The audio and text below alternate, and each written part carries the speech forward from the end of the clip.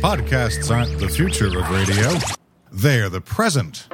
You are about to listen to a ministry-approved podcast. For more great audio entertainment, visit ministryofpodcasts.com. And now, your feature presentation. Yeah, my microphone sounds good. How's your sound? Mine sounds good. How do I sound? I think we sound great. What do you say? Should we go? Let's do it. Let's do it.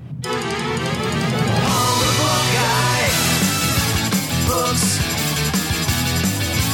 audiobooks, audio dramas, podcasts.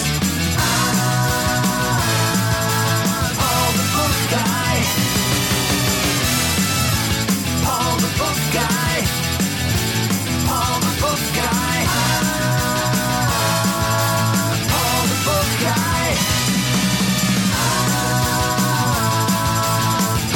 Book Guy. Paul the Book Guy is brought to you by Audible. Go to paulthebookguy.com/audible and get a free book just for signing up for a free trial. Coming to you live from the Book Central Studios at the top of Book Mountain. This is episode 007, or 007, The Golden Voices. This week we interview Scott Brick, actor, audiobook narrator, and harbinger of worldwide audiobook domination. Paul the Book Guy. Welcome back, everybody. I'm Paul the Book Guy. Paul the Book Guy. Hey, everybody. I'm Chris the Book Guy. Chris Jager. Hey everybody, I'm Greg Ott. Greg Ott. And we're back for another week of books, audiobooks, audio dramas, and podcasts. We sound great. It's the new microphones. It's the new microphones. I'm really glad that Greg the Book Guy went out today and picked up all those great new microphones. No. No. If Candace is listening, Greg didn't pay for them. He just went and picked them up, all right? It was all paid for by pdbg.com, all right? There you go. Thank you for your generous paulthebookguy.com, that is. What are you guys reading this week? I just finished The Covenant, which I'll be bringing up a little bit later on in the episode. And after that, not a whole lot. Nice. I always think we got some copies of that. And Advanced reader copies. We're big wheels now. We're big wheels now, reading books before they come out. Big wheels. But, I'm going to get to that one soon, too. Anything else on your plate, Chris, this week? I had to cry through this, and I got to tell you, this book podcasting is a real-time consumer. You got to dedicate and focus on the next book the second you get out of the episode recording. That's so right. That's been consuming me all week. And you, Greg, anything on the radar this week? Still doing the girl with the girl who kicked the hornet's nest. Yeah, you're really plowing through this Millennium series. Plowing through the Millennium series, Nice. and it's good. Stuff's happening now. Again, this was another one that started off a little bit slow, but boom, boom, boom. Now things are happening. They're killing people. Yeah, Oh, no, sorry. People are finally dying, so that's Right. good. You know, it's always a good book when people are dying. Still listening to at speed and a half. I'm still listening to The Rise and Fall of the Third Reich, and on my Kobo, everybody wants some Van Halen. So I've got my attention is divided three ways. That's why. How are you finding the Kobo so far? I'm liking it.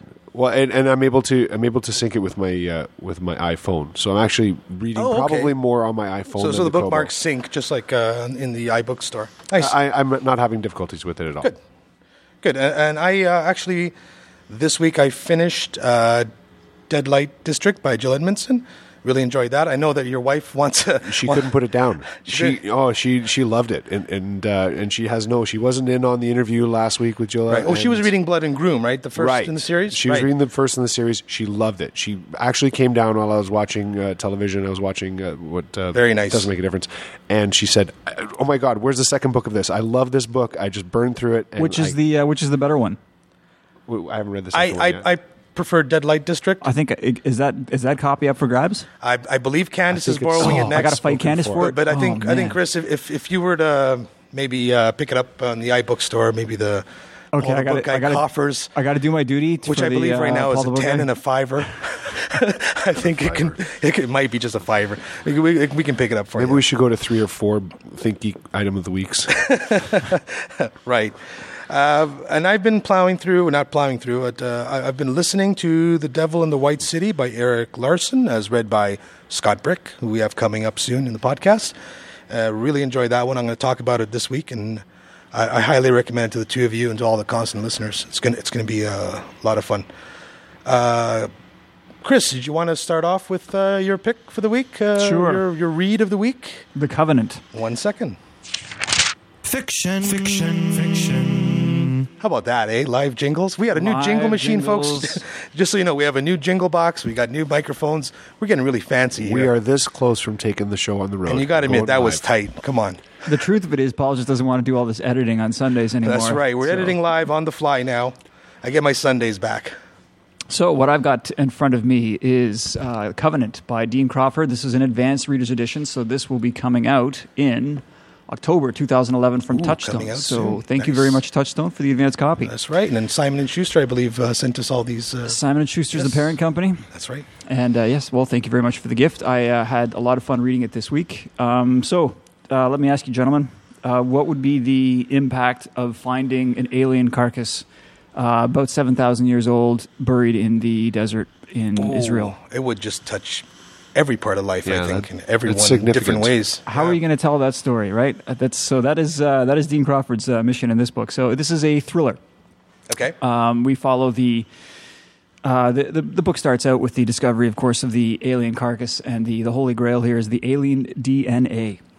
So there's enough of the carcass left so there's actual meat that they can Well, get DNA from. This is one of the fun things with thrillers, right? You read a Dan Brown, you read a Tom Clancy, you learn something. Right. That is part of the they have to teach you something. They have to sort of, uncover something that make you feel all smart. So this book, you learn an awful lot about cloning, learn an awful lot about DNA, learn a little bit about archaeology. The archaeologist who uncovers the body, a young woman named Lucy, disappears, and her grandfather, fortunately enough, happens to be a director in the Defense Intelligence Agency. How fortunate. How fortunate, yes. It's amazing how these things always It's happen. amazing how these things happen. So the grandfather in the Defense Intelligence Agency finds why he would go to Chicago and find a drunk photojournalist to ex-Marine, of course, but drunk, shell-shocked, the post-traumatic stress Right. relieved soldier. Why he would select him for the mission of discovering his daughter or finding his daughter in Israel is beyond me. However, he does have extensive experience in Israel and in the Gaza Strip, as he had lost his own fiancée there to Islamic terrorists once upon a time. So he gets a chance to settle the score, as it were. Right. So he sets off for Israel with the young woman who's disappeared with her mother, of all things. The pieces are all fitting together. So I know. Yeah. The DIA's grandfather, so his daughter, the drunken, dissolute, photojournalist / soldier, and now off they go. So far, they sound like interesting characters. Yeah, I know. If implausible, but Unwinding the story for you. If you can put the strings together between these characters, they're good. They seem like good characters. We're only halfway here. The impact of, at the very end of the book, the author makes the suggestion that, if such a thing were ever discovered, a good 2/3 of the population on the earth really wouldn't be able to handle it. Like they just, right. they What, their heads would explode? more or less, they would all, drink the purple Kool-Aid and pray for the spaceship to come. There would be all kinds of, dire, crazy things that would. I'm sure a lot of people collapse would, of yeah. the collapse of Catholicism. Who knows what, right? It doesn't have to touch any of that, but the evil arch enemy in the book is an evangelical church.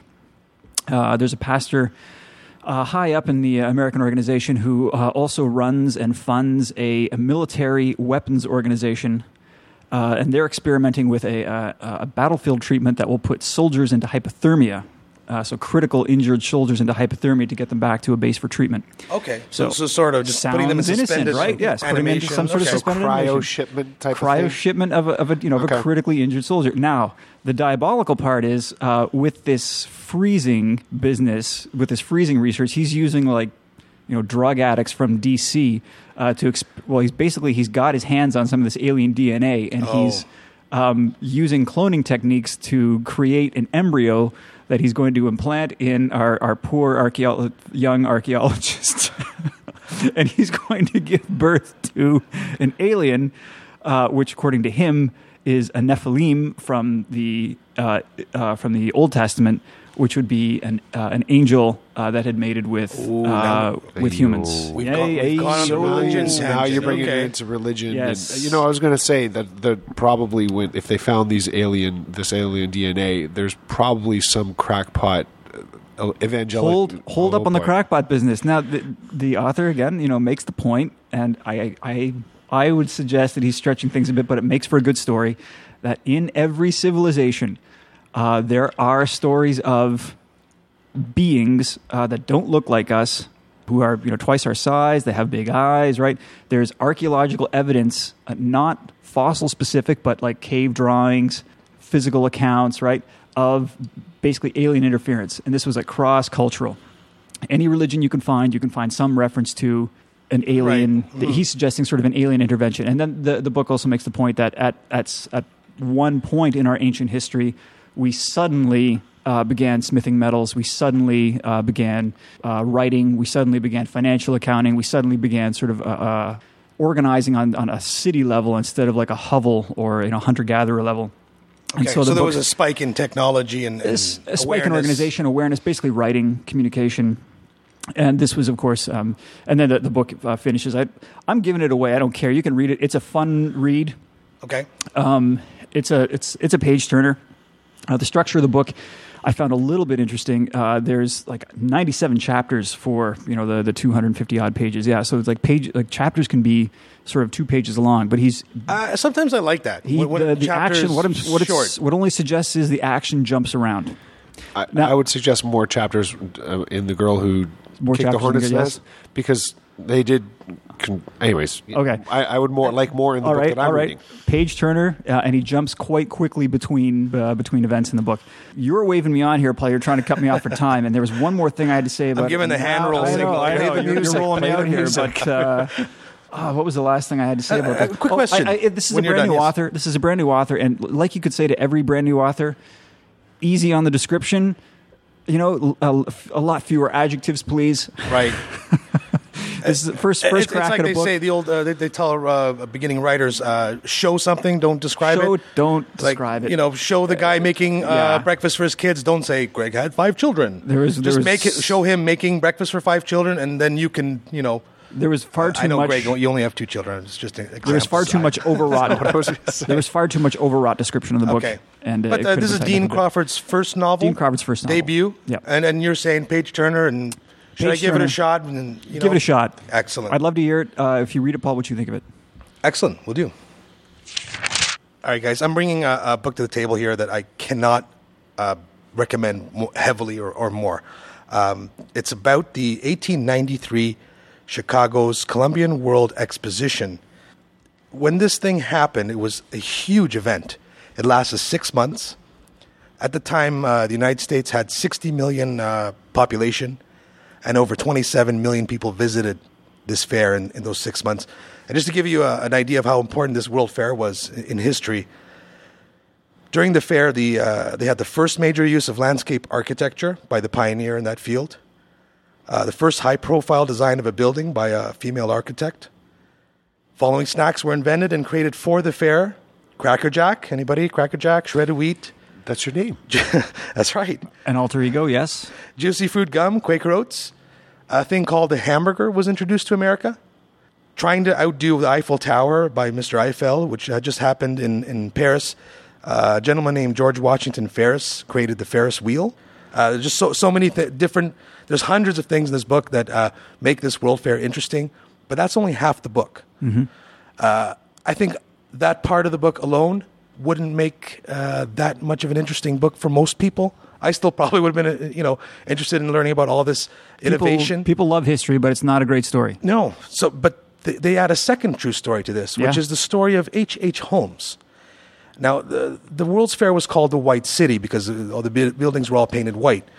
The story is called The Devil in the White City, and the devil in this case is H.H. Holmes, serial killer, probably one of the largest serial killers in history in the United States, killed over 200 women during this fair, 6-month period. During the fair. 200 During ladies. the time of the fair in Chicago, he was also a con artist, so all of his wealth was accrued through Scams. scams. And then the women would, he would get insurance for his wife, and then she would just disappear. And then change his name, get Make the another money. wife. And eventually he built what would be called the Murder Castle. He designed this basically block-long building that had retail on the first floor, rooms for women to stay in the second floor. Because at this time, this was the first time basically that women were allowed to leave their homes and go to a city. It was unheard of for you to leave your home. Travel and go unaccompanied. Right.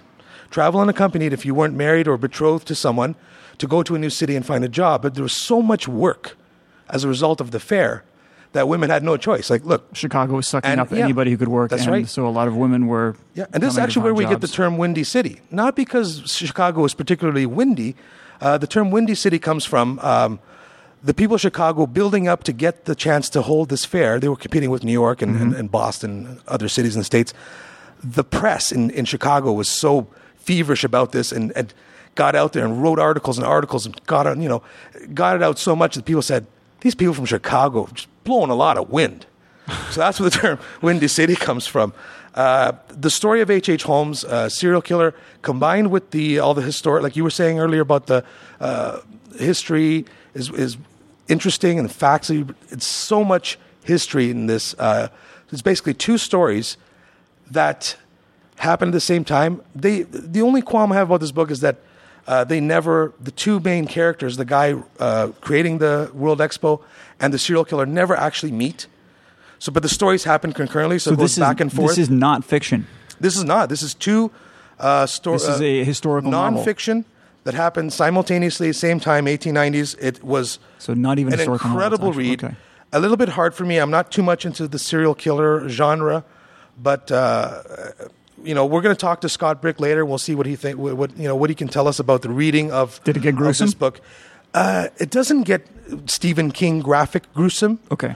But just what they allude to, what happens. I mean, we're talking women and children being killed.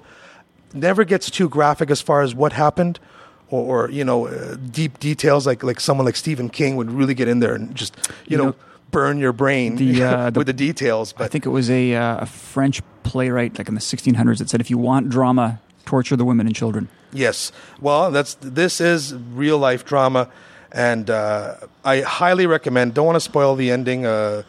H.H. Holmes and Daniel Burnham never meeting in real life. I understand that they never met in real life, but I think they could have added a little spark of fiction here, just to even a couple of chance meetings. And Leonardo DiCaprio recently bought the rights to this this book. Yeah. And I think when it's adapted, Greg, you're the book film and I was television going to guy. ask you. I think if they do a script for this, I think they should have some, Burnham bumps into H.H. Holmes or, buys a hot dog in front of at least some passing, They got to thread it together somehow. You would have them write that fictional encounter in, even if it was Not just so kinda much like in of an them elevator or- interacting, but they should pass. You know what I mean? Like every so often in the movie, they should pass at least and be in the same room, just not even interacting with each other. But there could have been added. They could have added a little bit more, like a splash of fiction to this. But otherwise, great book. Highly recommend the Audible version. Like I said, read by Scott Brick. I'm going to play a little clip for you from right from the beginning.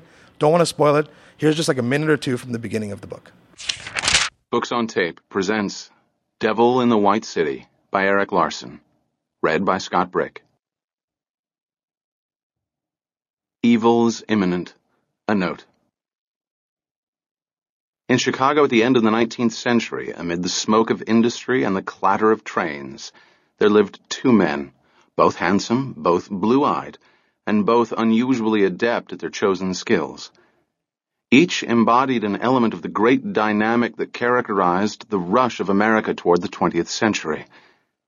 One was an architect, the builder of many of America's most important structures, among them the Flatiron Building in New York and Union Station in Washington, D.C. The other was a murderer, one of the most prolific in history and harbinger of an American archetype, the urban serial killer. Although the two never met, at least not formally, their fates were linked by a single, magical event, one largely fallen from modern recollection, but that in its time was considered to possess a transformative power nearly equal to that of the Civil War. In the following pages, I tell the story of these men and this event, but I must insert here a notice. However strange or macabre some of the following incidents may seem, this is not a work of fiction.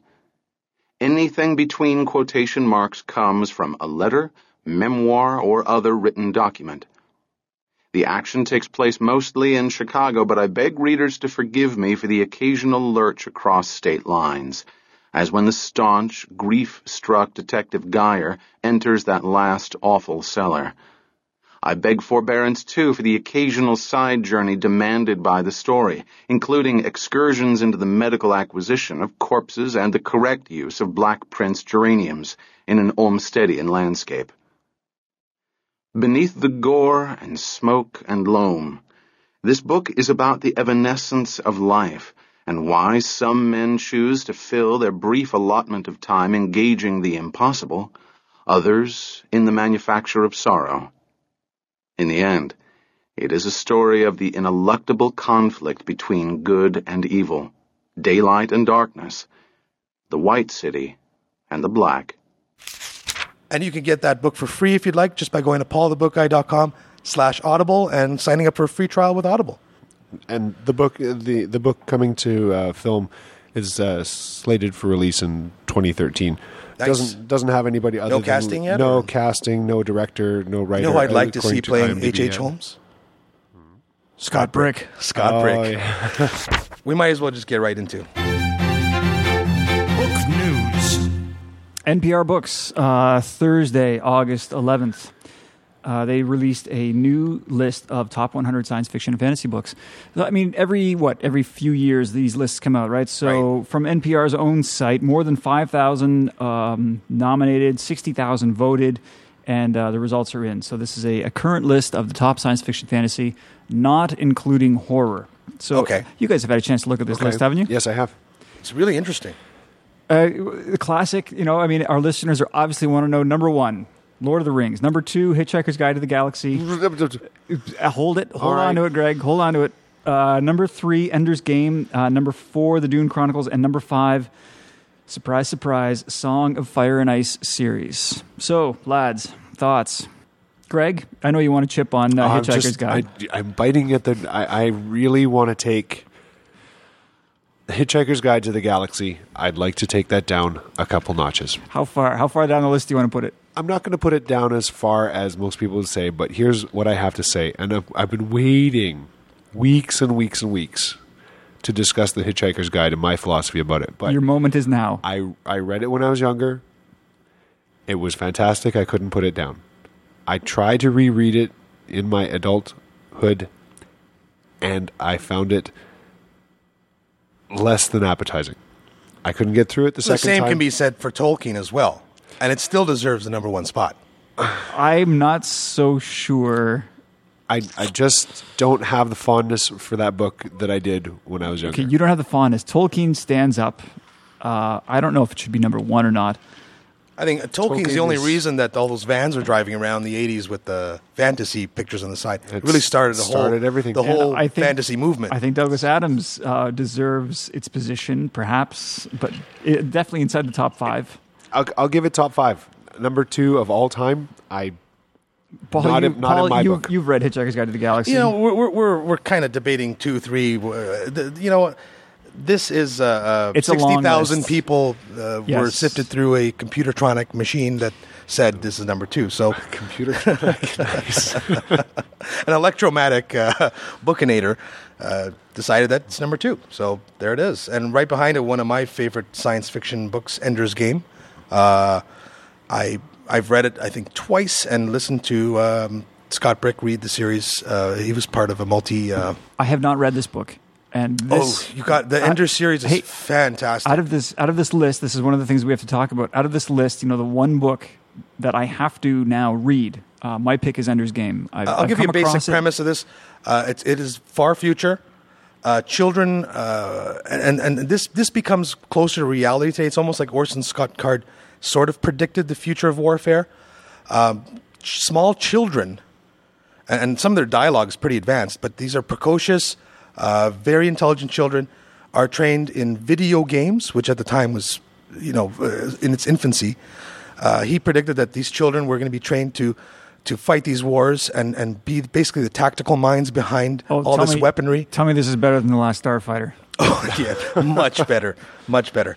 And like I said, it actually, he was predicating what's happening now, which is you have literally 18-year-olds showing up to control drones. So this is my book pick out of the list, the one that I want to read. Greg, you got one? Definitely go for it. I was going to say that I haven't read the Dune Chronicles, and so there you go. From this list, I pledge to now read the Dune Chronicles. It's something that's on my list. There of you go. things There's to some do. classics up there as well. 1984 by George Orwell.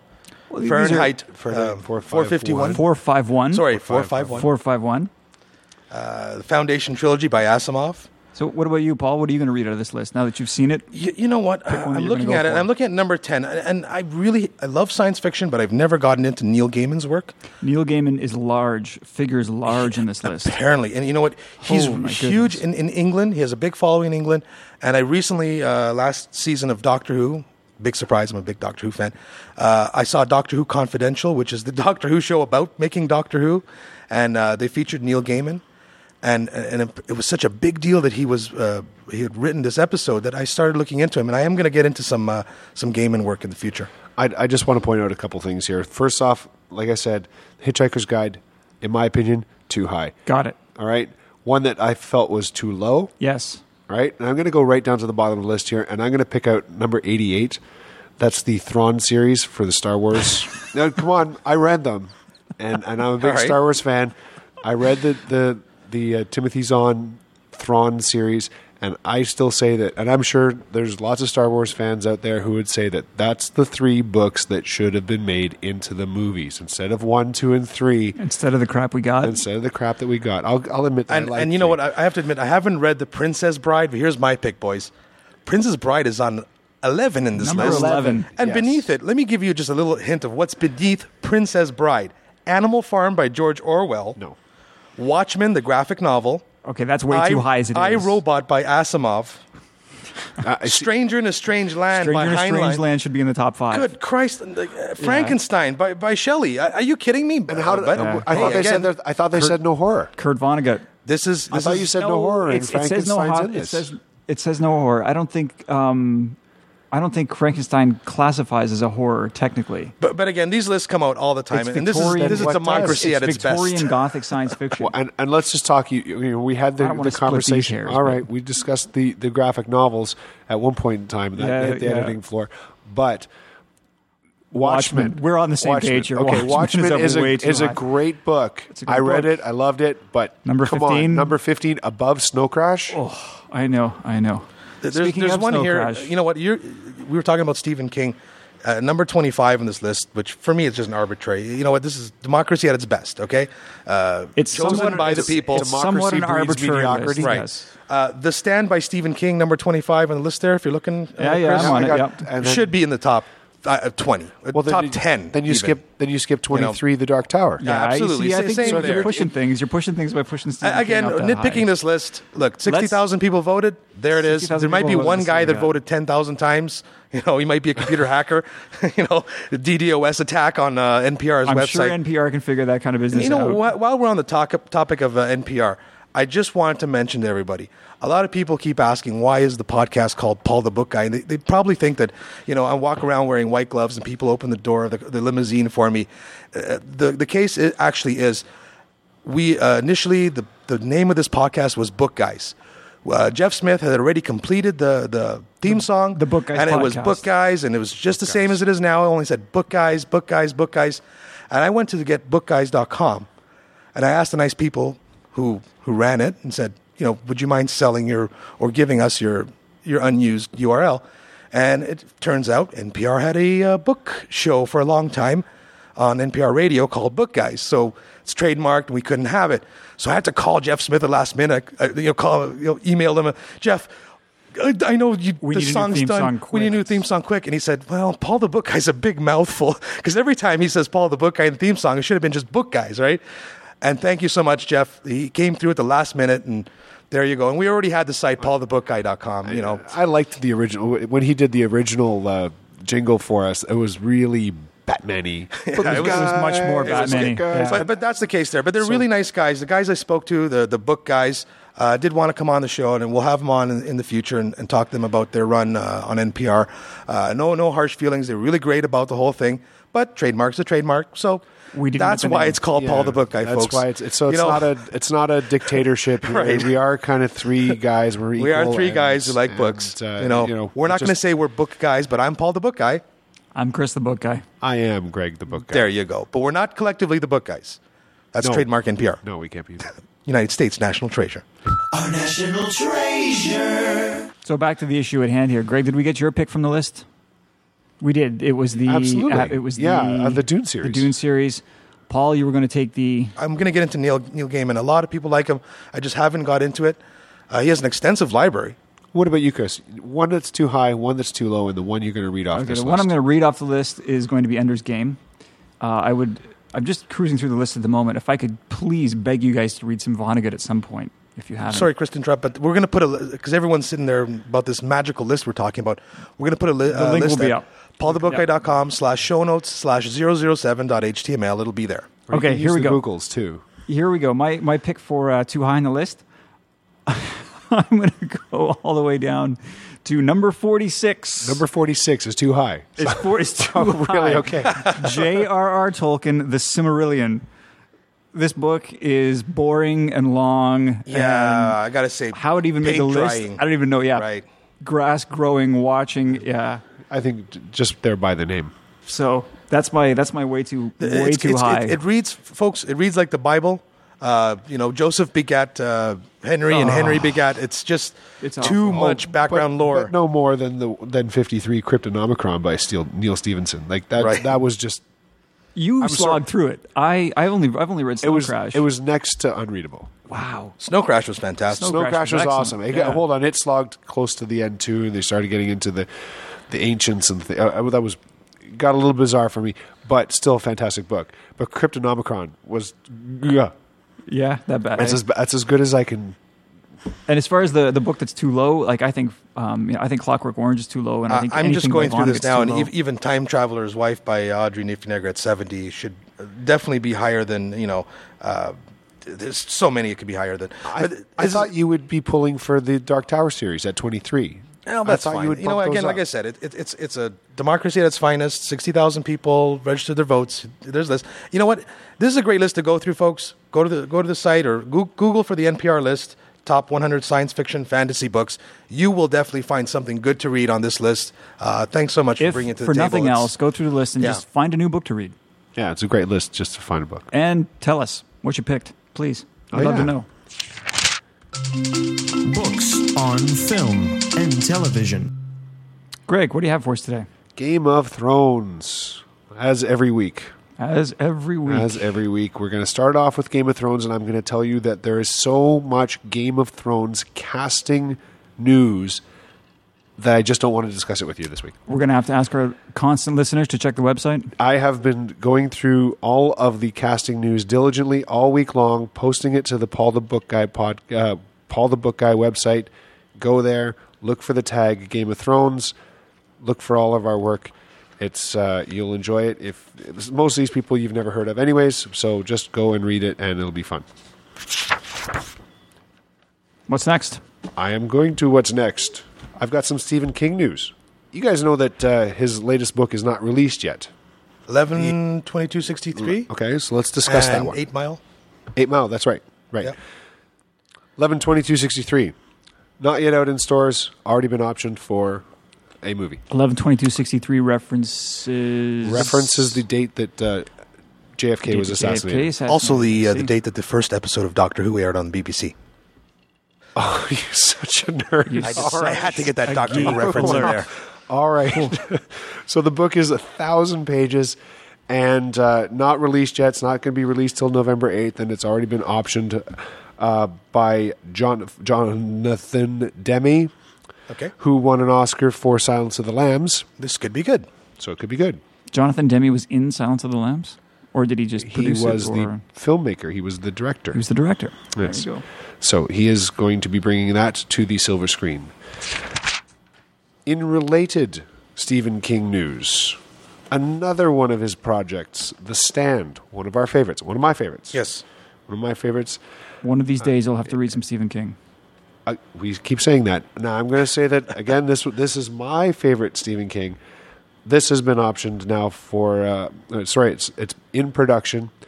It's being brought to us by David Yates and Stephen Kloves. Is Molly Ringwald in this one? No. Again, reference to, of course, the miniseries that was in 1994, starring Gary Sinise, Molly Ringwald, and our favorite actor from Bubba Hotep, Ozzie Davis, who The played black JFK. JFK, right? So it all ties in. They put a bag of sand in my head. I was saying in my head, right? So you got Bubba Hotep. a black JFK in this story. The last story, I believe, was the 11/22. Brilliant. Brilliant. Am I Nice. tying Brilliant. these things in? Come on, guys. is perfect. I'm doing the Perfect. research here. Nice. So that's going to be bring to you guys might know David Yates and Stephen Kloves. They did a small little successful series of movies called Harry Potter. Right, which I believe they brought I think I've very heard of well those to the movies. silver Right. screen. I think they did well. So this is 3 books that could end up as 3 movies. Fantastic. All right, so that's in a post-apocalyptic movie. 2 factions gonna get it on for the future of humanity. You would like. That's why I keep recommending This is the Stand good for one. you. It's the end of the world Stand. novel. Could be a good Stephen King primer for you. It doesn't drag on like the Dark Tower. Doesn't drag on like the Dark Tower. Okay. Stand it will be. Stand it will be. All right, I'm going to do the Poison Kitchen next. Now, the Poison Kitchen is the euphemism nickname that former Reichsfuhrer What is das, Reichsführer? Reichsfuhrer Adolf Hitler gave for the Batman. Yeah, It was his nickname. I'm for not even going to say. I was going to do all my. Oh, you think he's just misunderstood? Don't, but I am. no, don't, No, no. I Not funny. am reading. Not funny. Not funny. I am reading the Rise and Fall of the Third Reich just out of historical interest, and not a nice guy, really. No. You can't say enough. So basically, he coined the phrase "the Poison Kitchen" for the the Müncher Post, which was a newspaper that was anti-Hitler prior to his ascension to power. And it was shut down when he when he combined chancellor and president. The first thing he did when he combined the power was take over the media. Right. Right. But this was one of his main targets. Obviously. So now what this is going to be brought to film. This is one chapter. They're going to make a movie out of one chapter from the book Explaining Hitler by Ron Rosenbaum. And it's going to be brought to us by a gentleman by the name of Robert Shavenky is going to be the director. Wasn't he? Didn't he play accordion with Eugene Levy? Nice. Go ahead, Chris. Come on, 2, 3, 4. Cabbage rolls and coffee. Good. 2, 3, 4. Sorry, Felt so I good. had to. That Schwanky felt Brothers. so good. I would also like to bring to your attention a small book series called The Lincoln Lawyer, written Okay. by Michael Connolly. Now, this summer, Big blockbuster movie. big blockbuster movie, $50 million domestically, Wow. starring Matthew McConaughey. So for fans Oh, of I'm the gonna Lincoln get in Lawyer, trouble. this is time to go to the movies. Going to get in trouble from my wife for getting his name wrong. Is he on our free list? No, but true story. My daughter Ava was named for a Michael McConaughey movie, a Clive Cussler movie, in fact. Okay. Ava was named for the character in Sahara. Nice. There you go. Clive Cussler being one of your dad's favorite authors. My dad's favorite. We have a chair for him right here if he ever decides he wants to listen to the podcast or come and sit down and talk about Clive That's Cussler. right. I think he's read all of Cussler. I think he'd fit in with the rum drinking with us. I think he'd be right in there. He'd be right up there. It would be nice to have somebody keep our drinks fresh while we're recording. Okay. So, The Lincoln Lawyer, it's a book. It's a movie.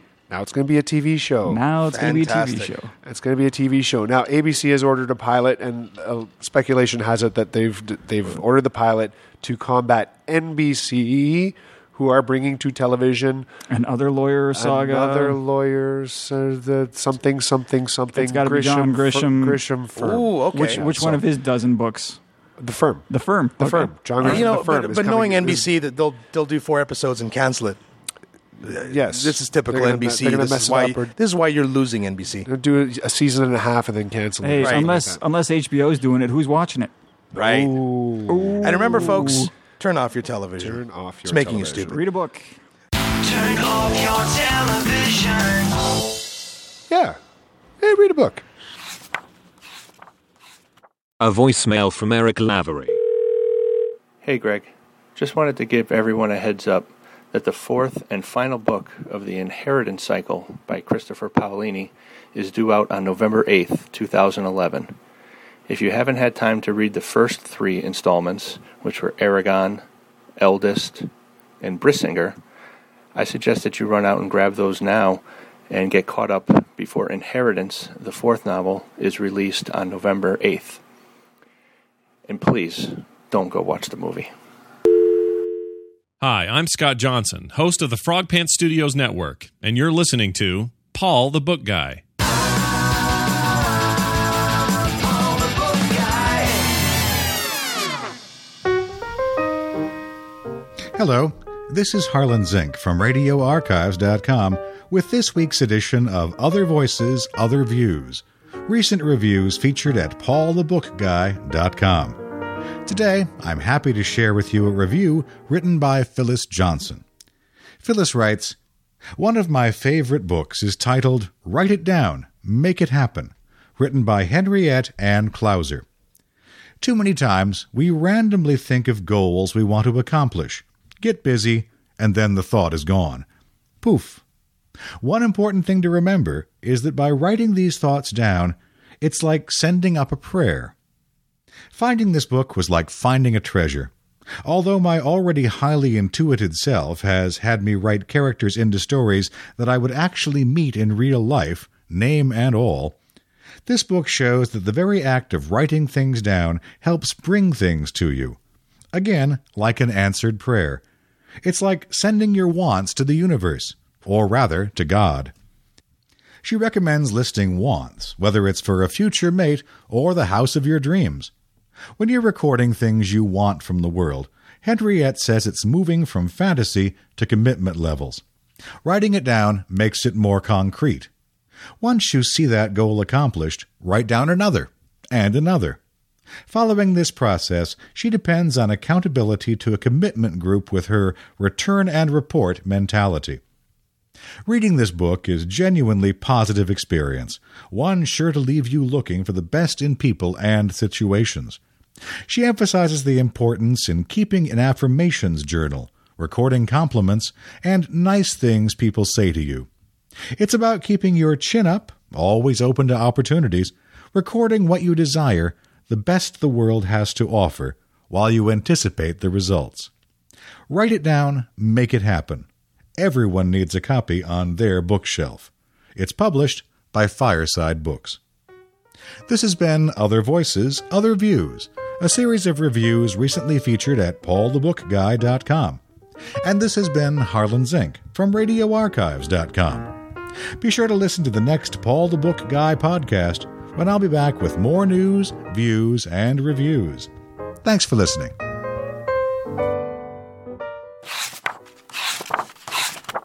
Born in California, Scott Brick is an actor, writer, and one of the best audiobook narrators in the business. He started doing audiobooks in 2000 and since then has made huge waves in the audiobook business. In 2004, the Wall Street Journal named him a Golden Voice. In 2007, he was Publisher Weekly's Narrator of the Year. He has won over 40 Earphone Awards and the Audie Award for his work on 2003's Dune, the Butlerian Jihad. And this very same Scott Brick, harbinger of worldwide audiobook domination, joins us now live from California. Hello, Scott. Hey, how are you? How you doing? How you doing, good. Scott? Thanks for having me on. This is Chris the Book Guy. Hey there. Hi, Scott. It's Greg the Book Guy. And of Thanks course, for having me on. I appreciate it. well, I'm glad that you could join us. First question, Scott. Last time you and I communicated was for a small interview for the paulthebookguy.com website.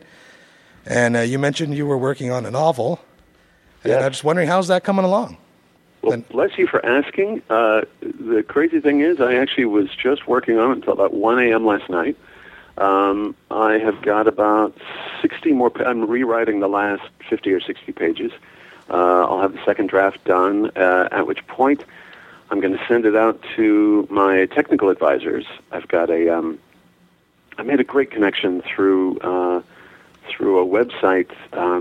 I do the Chronicles of Thomas Covenant, The Unbeliever by Stephen R. Donaldson, and at an event where a number of us from Donaldson website got together, I met a friend who's a new friend. He lives in Queensland, Australia, and is a criminal psychologist. He works at a prison, at a correctional facility, with just the worst of the worst. These mass murderers and serial killers and such. And there's a serial killer aspect to the work that to the book that I'm working on. This is your technical advisor, someone whose business is psychopaths.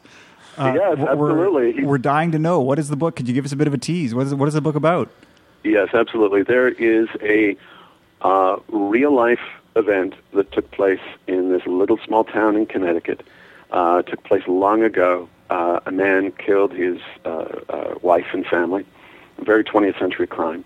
But it happened long, long ago. And in this same small town, in modern day, it's not a period piece, it's a modern day thriller. A killer is striking the same date at the same location every year. They're trying to figure out what the new has to do with the old. It's a circumstance where there's a very bizarre brain disorder where you can be blind and not know it. And a witness who has this condition, he's physically blind, but he's unaware that he's blind. He, quote-unquote, witnesses a crime, and nobody believes him because of the condition, but the woman who's investigating it knows he's telling the truth because what he claims to have seen was her husband being killed. But her husband was killed 3 years ago. So the question is, who's telling the truth and why, and how is it all connected? We were just talking about thrillers a little bit earlier on the show, and one of the key things about thrillers is education. You have to learn something. Very much so. I have gone through such a learning curve on this book. I've got, so far, 4 technical advisors, and I'm so grateful for all of them. The police chief in this little small town has served as my primary advisor. He's been invaluable, has given me all the procedural help that I needed, as well as just all the nuts and bolts details about what life is like and investigating a crime in a community like this. A woman at the local historical society has helped me out with all the history. The coroner for the state of Connecticut, a guy named Wayne Carver, if you can believe it, coroner named Carver. It's one of life's small ironies. Yeah, it's extraordinary. I asked him about the irony of it, and he just laughed and said, the guy I took over from, his last name was Gross. So it's good to know they have a sense of humor. He gave me an interview after I'd already finished the book, after I'd written the first draft, and I found out that despite all the research I had done, all the learning I had done in order to get everything right into forensic science, it didn't apply for the state of Connecticut because their soil is so much different than the rest of the Union. So there's nothing like going to the source, and when somebody is at the source is generous enough to share their time, I can't even describe how valuable it is, how grateful I am. Your excitement's just spilling over here. We're all getting pretty charged up. We're hoping that we're going to get advanced copies here when it's finally ready. I am happy to provide those. Yes, fantastic. And, the serial killer aspect of that reminded me of the book I've been reading for the last couple of days, or listening to, that you narrated, Devil in the White City. I just wanted to tell you that I know that Leonardo DiCaprio bought the film rights last year. Yeah. And I just want to say, I want to see him as Burnham, and I want to see you play the part of H.H. Holmes on the big screen. That would be fantastic. All I can say is your mouth to God's ears. We're gonna put up a blog post and try to see if we can get it over to Leo and see if he can see it the same way I am. We can start. Well, again, bless you for the idea. I'd love to be involved with that in any way possible because very few books have stuck with me the way that book did. It was a hard book to do because anything with such a grisly topic is kind of hard to live with for a week of your life. But now, speaking of that, Scott, I know that you're reading. You said you were reading Helter Skelter now, and how does that? I'm on a break from the studio right now. That's what I'm working on as we speak. Yeah. I got a message for you from Gabrielle Decoeur. She says yes. She sent me a little message on Twitter to pass along to you right now. She says she's very proud to have been your first director. That is. She also says if you get scared at night while reading Helter Skelter, just give her a call. She'll help you out.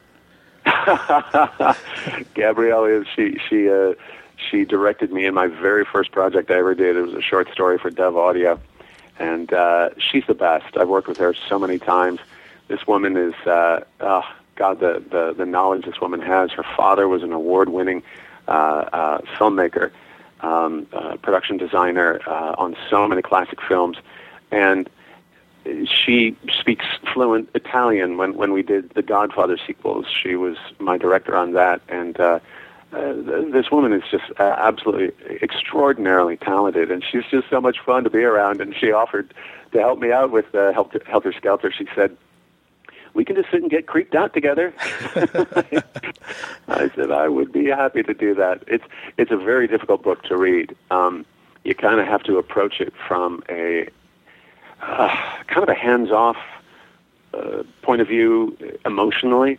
I have to read it very, very cold, very dry. I mean, Right. you tend to do that with nonfiction anyway because there's no characters. You're not doing a character voice. You're not doing accents. You're not doing anything like that.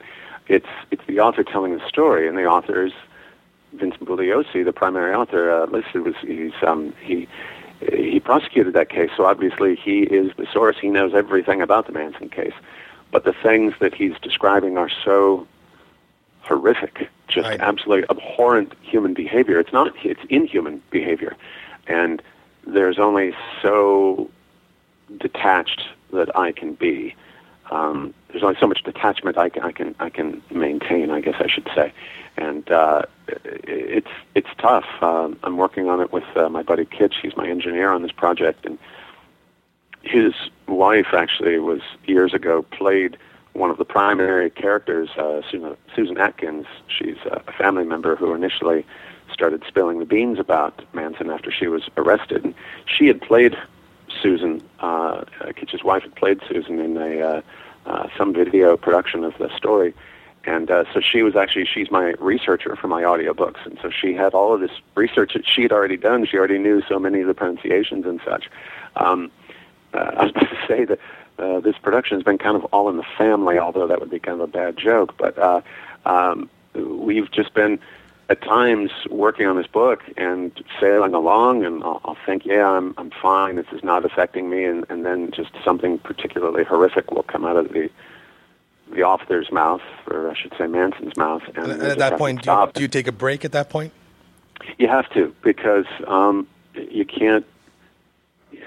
I can deal with horrible things. I've had to read horrible things in my career. Horrible, not in terms of course, the quality of the book, but just man's inhumanity to man.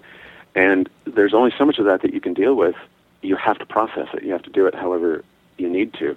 If that means, I have friends of mine, narrators, who will blow off steam by going off and playing a video game for a while, or going and playing with their kids, laughing and just spending loving time with their wife and family. However you need to process, you absolutely need to process it when working on a book like this. Scott, this is Greg.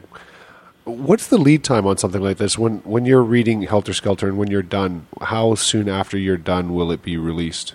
Well, it depends. It depends on the publisher. Most of the books that I'm doing are being done ahead of publication. They're being done to be released simultaneously with the print publication. So usually, by the time I'm given a copy of it, it's usually about 3 months before the book comes out. I'm given a while to, a week, a month, whatever the lead time happens to be, time to prepare it. The producer, of course, does most of the preparation, does the heavy lifting, does the pronunciation research and such. And then after I record it, then it goes to editing and for processing, to have it broken up into track lengths, so that putting it on the Red Book standard, so it would meet all the criteria for all the major publishers to fit onto a CD, typical length of a CD, 75 minutes, that kind of thing. All that is done, and then it's made available both as a hard copy and as a download. So it's usually about a 3-month process.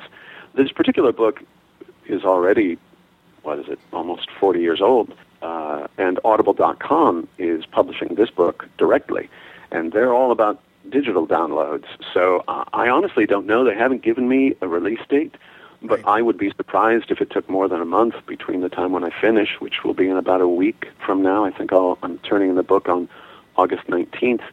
It might be within the month. Don't quote me on that, but it could be. I personally, when I sell things up on my website, I've licensed certain of my books. I mentioned I do the Thomas Covenant books by Stephen R. Donaldson. The moment I have those finished in terms of being proofed and edited and all of the sound taken care of, which is usually within a few days of when I get done recording it, it's up for sale that night. Wow! So that's the kind of advance that technology has given us. Yeah. Now, a quick question, Scott. How long, like for example, for a 20-hour audiobook, how long does that take you to actually in time to read? Anywhere between 90 minutes and 2 hours, sometimes longer. If it's a novel, which those tend to be the easiest books to work on, just in terms of, you get into a flow. You get lost in the narrative, you get lost in the characters, and you really just kind of flow. Something like that might take me 90 minutes to do 60 minutes of finished recording. So about 1.5 times what the that's usually like the low end, but it could be anywhere from that to 2 hours. Typically, you want to give yourself at least 2 hours to record 1 hour's worth of finished product. But other books that are more technically dense for whatever reason, maybe it's a nonfiction title, maybe it's a fiction title, but something like the Dune series, which has, my God, I've done every book in the series. There are almost 20 of the books now. And I've lost track. We're at a few thousand words that I have to keep track of in my audio glossary.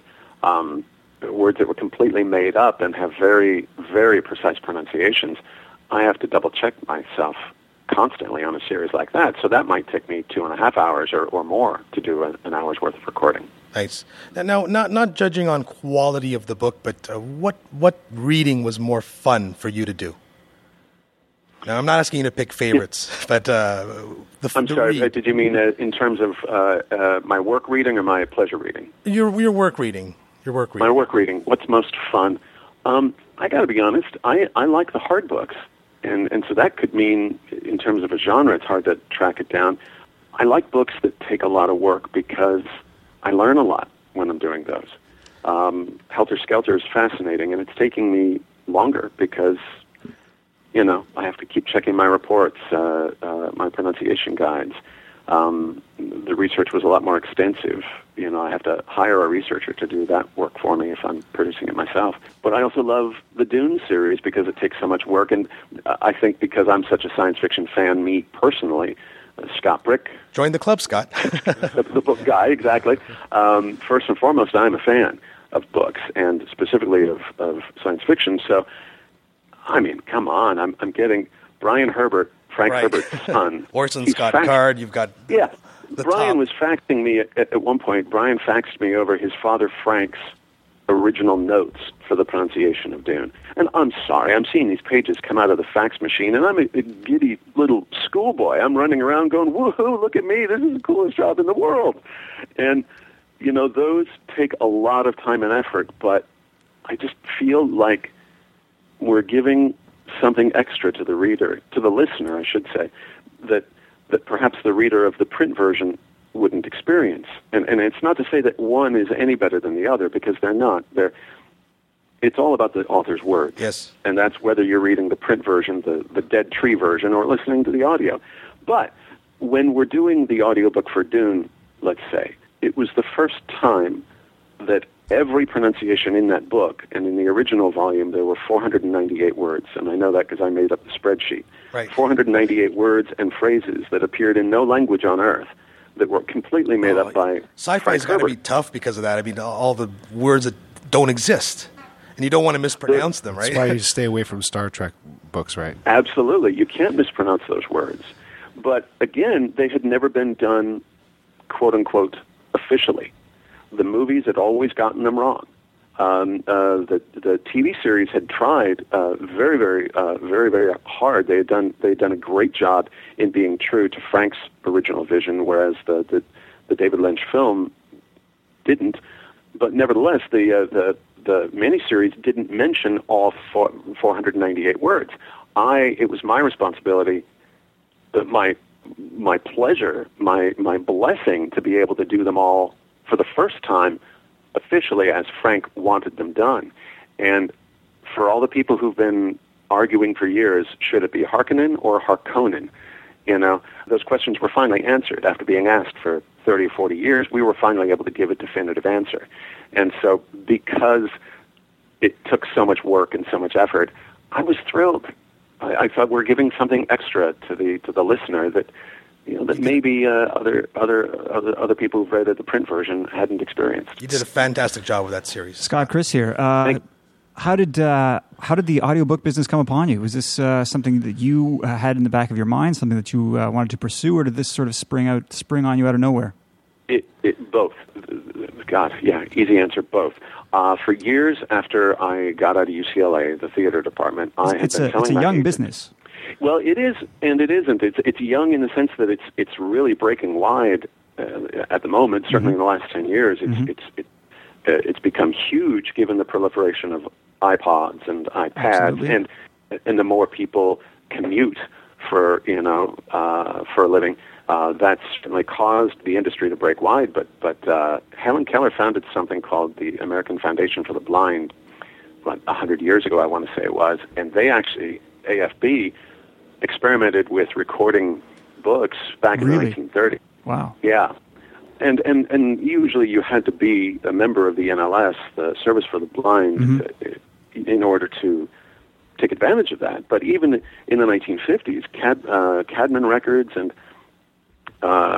Listening Library, which is now part of Random House, Tim Ditlow, the man who he produced all of the Harry Potter audiobooks, his father founded Listening Library, and they made a point of going to these authors, famous authors, and asking them to read their book aloud on records.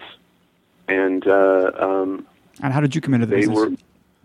Well, I wanted to do it. I loved audiobooks because to me it's the closest thing to old-time radio that we still have. It's very simple, very pure storytelling. There's just... So it's the storytelling that really is what you want to do. Yeah, exactly. That's why I became an actor. I wanted to tell stories, and I also loved old-time radio, so I told my agent, please find me this work, but she didn't know how, because it's not, I have an acting agent, and it's not the acting business, it's the publishing business. They just hire actors. So 10 years, I was frustrated because I couldn't get the work, but finally... in 1999, a buddy of mine was working for a company, Dove Audio. That's where Gabrielle de Cuir was working, you mentioned earlier. She and Stefan Rudnicki, her partner, were essentially heading up I believe Stefan was the executive producer there at the time. I was granted an audition with them. They liked what they heard. They brought me in to do 2 short stories. I worked with Gabrielle that day. And on my very first day in the recording studio, working on my very first short story, there was a man there named Dan Musselman, whose last day it was there at Dove that day. And he was leaving to go to work for Books on Tape, which is now part of Random House. And he was making a studio for them up in Los Angeles and was going to essentially revamp their business and kind of bring them into the 21st century. And he said, I'm leaving here today, and I'm going to need readers pretty soon. He gives me his card and says, why don't you come read for me sometime?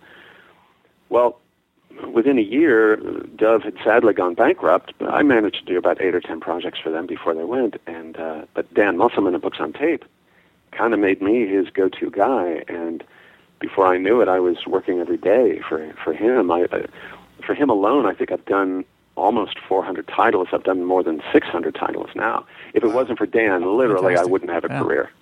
That's a really good story.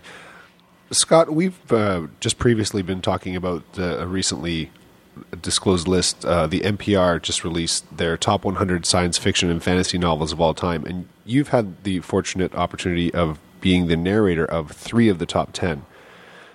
Ender's Game, Fahrenheit 451, and the Dune Chronicles. I was wondering if you could put those in order of your preference and discuss how you feel being a part of that list. It's so funny because I work with words, and yet I don't know if I have the words to describe what an honor it was to be asked to do all 3 of those books. I can't even describe, because again, I'm coming at this first and foremost as a book fan, but specifically as a science fiction book fan. And I had read all three of those for pleasure, and those were all three of those some of my favorite books of all time. They were really special for me for individual reasons also while I was working on them. As an example, I had for years revered the work of Orson Scott Card. He and Richard Matheson are, I'd have to say, are my two favorite authors. As a result of the work that I do, I get to meet a lot of the authors, and so as a result, I'm now friends with the two Dune authors, Brian Herbert and Kevin J. Anderson. I don't want to sound like I'm bragging, but I mean, when they come into town, they come over to my house. We go out to dinner. It's a lovely thing, and I feel blessed. But the only time that it happened in the opposite order was with Scott Card, because I was actually friends with him before I started narrating audiobooks, and then I was blessed to be asked to record a friend's work.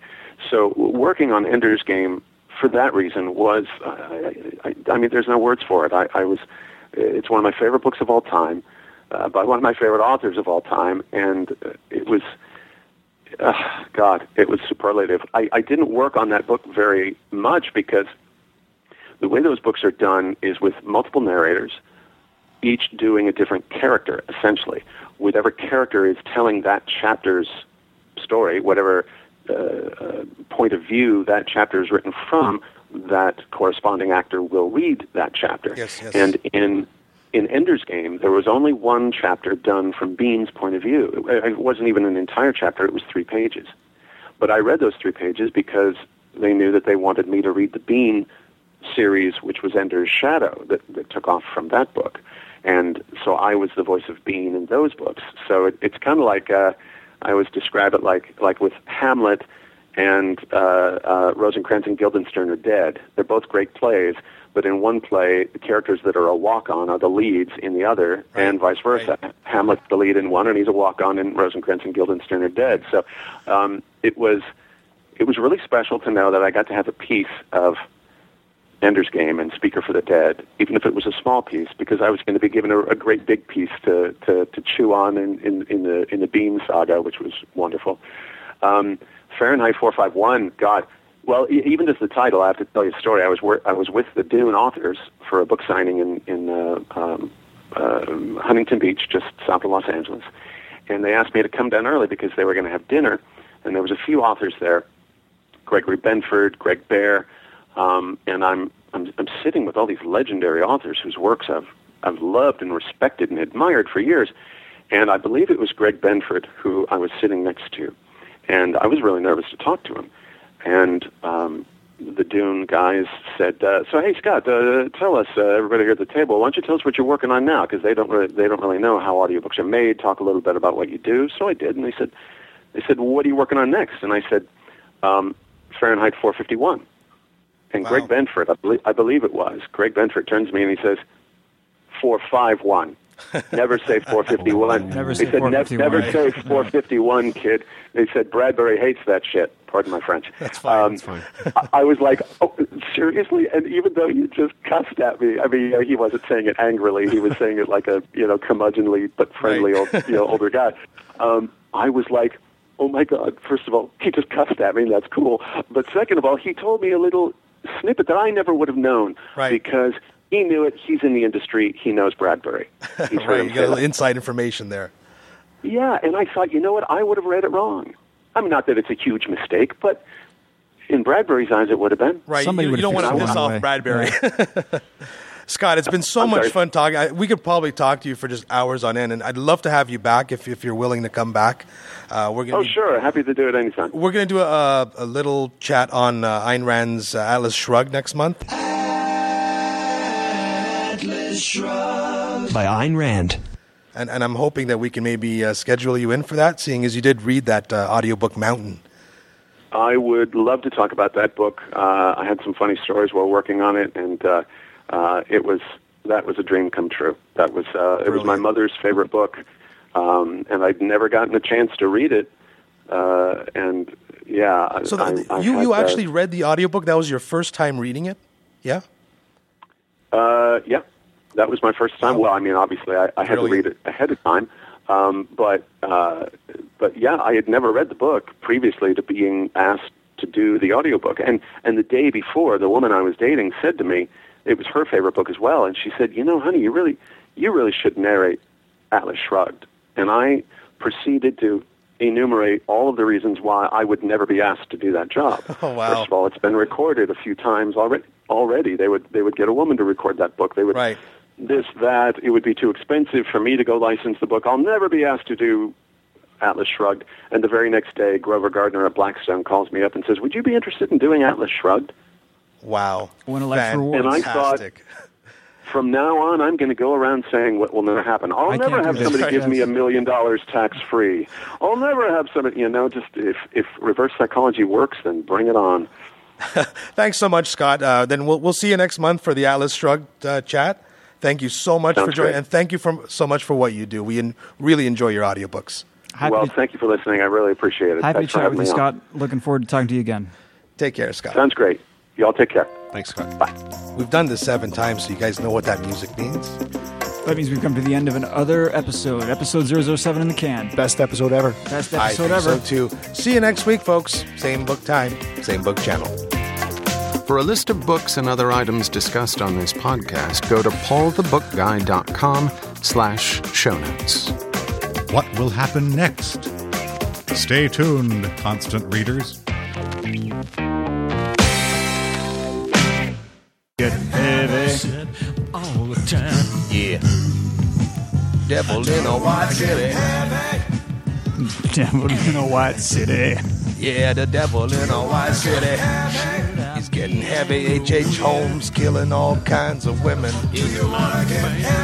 Don't know what the fuck Greg is saying, cause I got my headphones on and I can't read lips. Can't read lips. I can't read lips. No lip reading going on here.